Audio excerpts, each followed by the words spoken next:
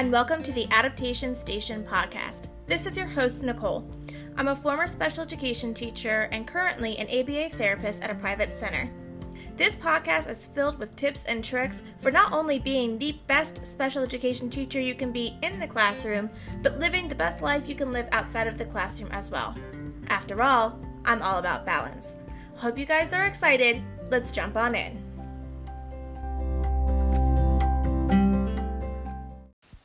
Hi, and welcome back to the podcast. If you listened to my last episode, you already know when I started my ABA program, when I stopped pursuing becoming a BCBA, and when I started it again. But in case you missed it, here's a short recap. I started my master's in special education in 2013.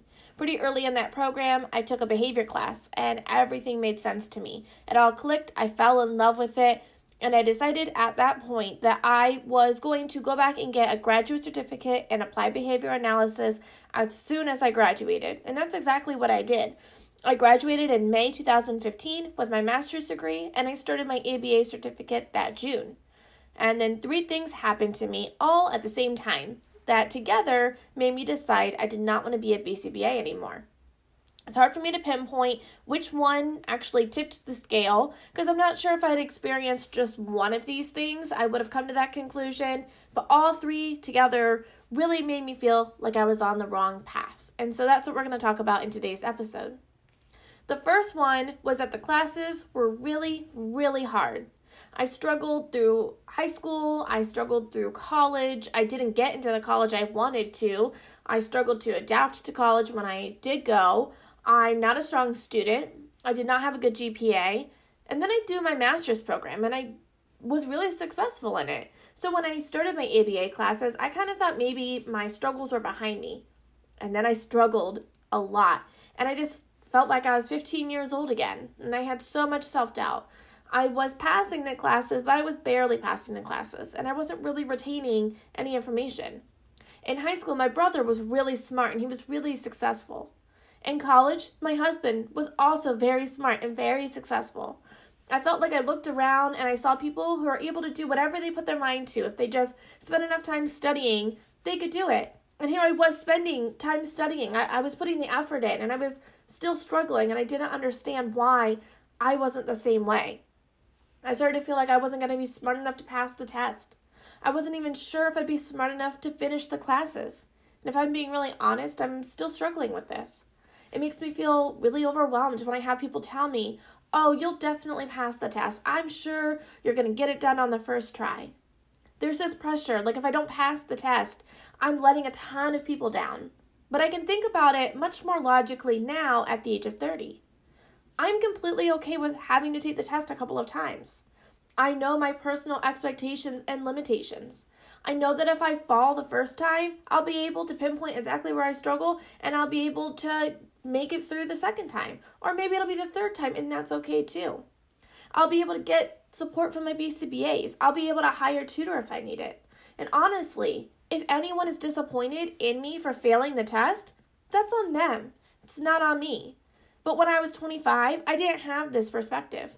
That fear of failure, especially the fear of other people's reaction to failure, was enough to shake my confidence.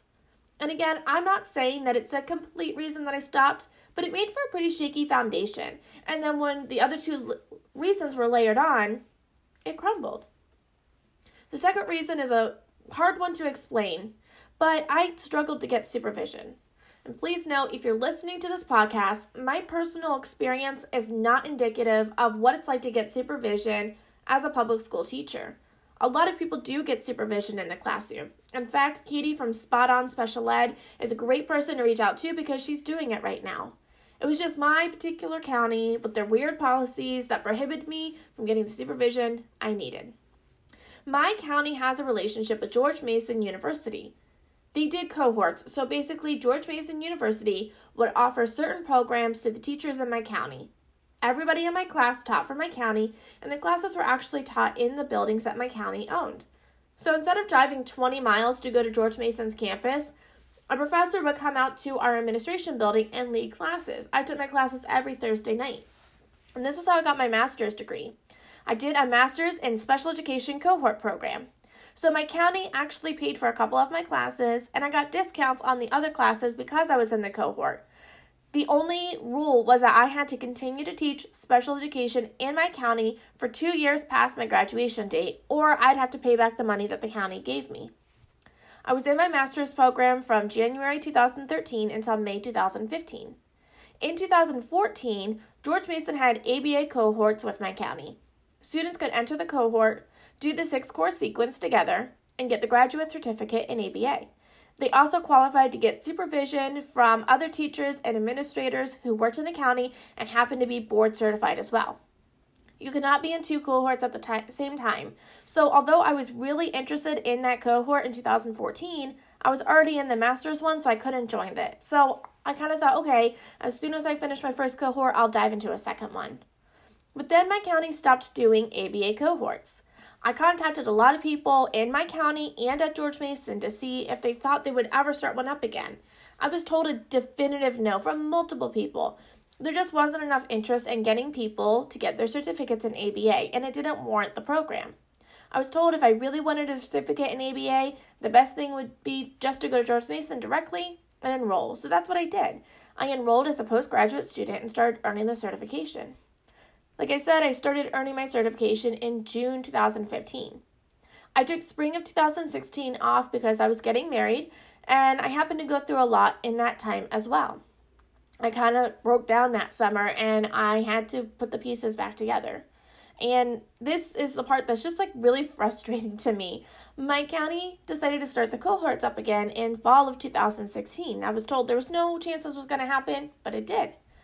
Because I already had 4 classes, I was not allowed to join the cohort. But because I was not in the cohort, I was not allowed to get supervision in my classroom from a BCBA. I'm going to repeat that again because it continues to be one of the silliest policies I've ever heard. I could not join the cohort because I was already getting the classes, but I could not get the supervision because I was not in the cohort. So basically, they wanted their teachers to be board certified, so they started a cohort to make that happen.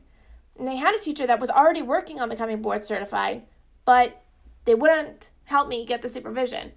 Although I already had people in the county who were board certified coming in and out of my classroom and could easily give me supervision. In fact, I reached out because one of my supervisors said, hey, if you can get it approved, I'll supervise you. Well, to clarify, one of my county supervisors was a BCBA, and she says, I'll give you BCBA supervision. And it was a no. It was a no. And looking back, I really wish I had just been a pain in the ass because I'm pretty sure if I had been, I could have gotten them to do it. It was a stupid policy, and no one questioned them. And so when I was told no, I didn't know to fight back. I'm slowly struggling to put my life back together. My mental health isn't where it needs to be. I'm on probation at my job. Everything was really hard. And I was being told no. So I kind of just said, okay, what do I do now? And I remember one of my supervisors in the county being like, why don't you just go work ABA part-time? That was easy to do. So really at that point, the only way I could have gotten supervision was to go work at a private ABA company at night and on weekends. And at this point, I was my job was consuming me. I was doing stuff for my classroom until I went to bed. I was spending all weekend working it as well. I couldn't even begin to figure out how I could fit in a part-time job doing ABA and getting supervision. And it was frustrating that my full-time job was giving me a ton of opportunities. I just wasn't allowed to do it because of some policy. And this became a major roadblock for me. And let's layer on the third piece. I met some really awful BCBAs during this time. People who came in and told me horrible things, like I was the reason the child wasn't making progress. They would say I wasn't trying hard enough, and I didn't really care about my kids or my job. People who made me feel like it was just my fault, and my fault alone that the child was having difficulties. And this wasn't just one experience, this is a repeated experience. I started to feel like BCBAs were the enemy. I felt like they would never understand what it was like to be a teacher. Or I felt like they weren't in it for the right reasons. Sometimes it felt less about the child and more about just hating the school system. I felt like they believed they were better than everybody else. And I didn't want to be in that business. And that's not what all BCBAs are like, but those were the handful of people that I met. And it really just soured me to the entire field. So let's look at this entire big picture. It's fall of 2016. Again, I'm on probation at my job. And it's this huge glaring reminder that I'm not good enough. And at this time, it's not just my anxiety speaking to me, because I have a piece of paper that I had to sign that outlined all of the ways I wasn't good enough and all the things I had to try and do to become better. And I talked a lot about that in episode 8, but that really puts someone in a messed up mindset. So I'm on probation, and I'm slowly trying to get better at my job. I did decide to continue to take my ABA classes simply because if I finished all of them, I would get a pay increase, but they're absolutely whipping my butt. And every minute that was not in my classroom was spent studying for my classes. I can't get supervision on top of it. I'm trying to improve my job and study for classes, and I got to figure out how to do a part-time job. And once you start accruing supervision, you have to do at least 20 hours a month, which averages out to about 5 hours a week. So I had to find 5 hours a week to be working towards BCBA in addition to everything else I was trying to do at this time.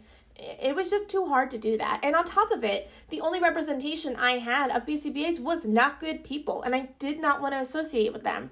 So by the end of the year, it became pretty obvious. All of the signs were pointing to I should not chase this dream. It wasn't the right one for me. I tell my husband, and we say, okay, go ahead and finish up the courses, but then we just hang the certificate on the wall, kind of put that thought up on a shelf, and I think I'm never going to touch it again. Fast forward to fall of 2018. I met a BCBA who was different. She came to a meeting, and she was amazing. She was a team player. She actually wanted to hear what I thought, and she wanted to bounce ideas around with me. It was a great relationship, and we ended up meeting a lot because she was pretty involved in the student's life. And it was around this time that I was trying to figure out what I wanted to do. I was pretty sure I needed to make a change. That's going to be next week's podcast, and we'll talk more about why I finally decided being a teacher wasn't right for me. But I came to the conclusion I needed to try something else out. And I'm working with a BCBA who is wonderful. And not only does she own her own center, I realized she has openings at it. And as luck would have it, this BCBA happened to know my assistant principal well enough that they had a pretty good connection. So when I finally worked up the courage to tell my assistant principal that I didn't want to teach anymore, she said, "What do you think you're going to do?" And I said I was interested in working for the center. She said, "Do you want me to put a call in and let them know that you're curious?" And I was like, yes, please. And at this point, I still didn't think I was going to become a BCBA because although I had learned not all BCBAs were terrible, I still didn't think I was smart enough to pass the test. And I didn't want to start everything up again just to fail in the end. When I interviewed with the company, they actually suggested working towards supervision, and I turned down that offer. I thought I just wanted to be a therapist. I did that for about 8 months, and then a couple of things happened. I became really close with a coworker who started working towards her BCBA. We had another coworker who was getting ready to take her test. And I was getting a little jealous when I saw them doing ABLEs, graphing data, writing protocols. Those are the pieces of the job that I missed. So I finally took a deep breath, had some meetings with my BCBAs, and decided I would finally do it. And so now we know how I have a degree in journalism and why I have a 3+ year break in becoming a BCBA. Tune in for the last piece of the puzzle next week. It'll be why I decided that teaching was not the right fit for me. It's been a bumpy journey, but it has been worth it. I turned 30 last summer, and although I spent my 20s trying to figure out what I wanted to do, I'll spend my 30s actually doing it, and that's a relief. I hope you're enjoying this series, and I am so excited to bring you guys along in this next wave of my career. Talk soon.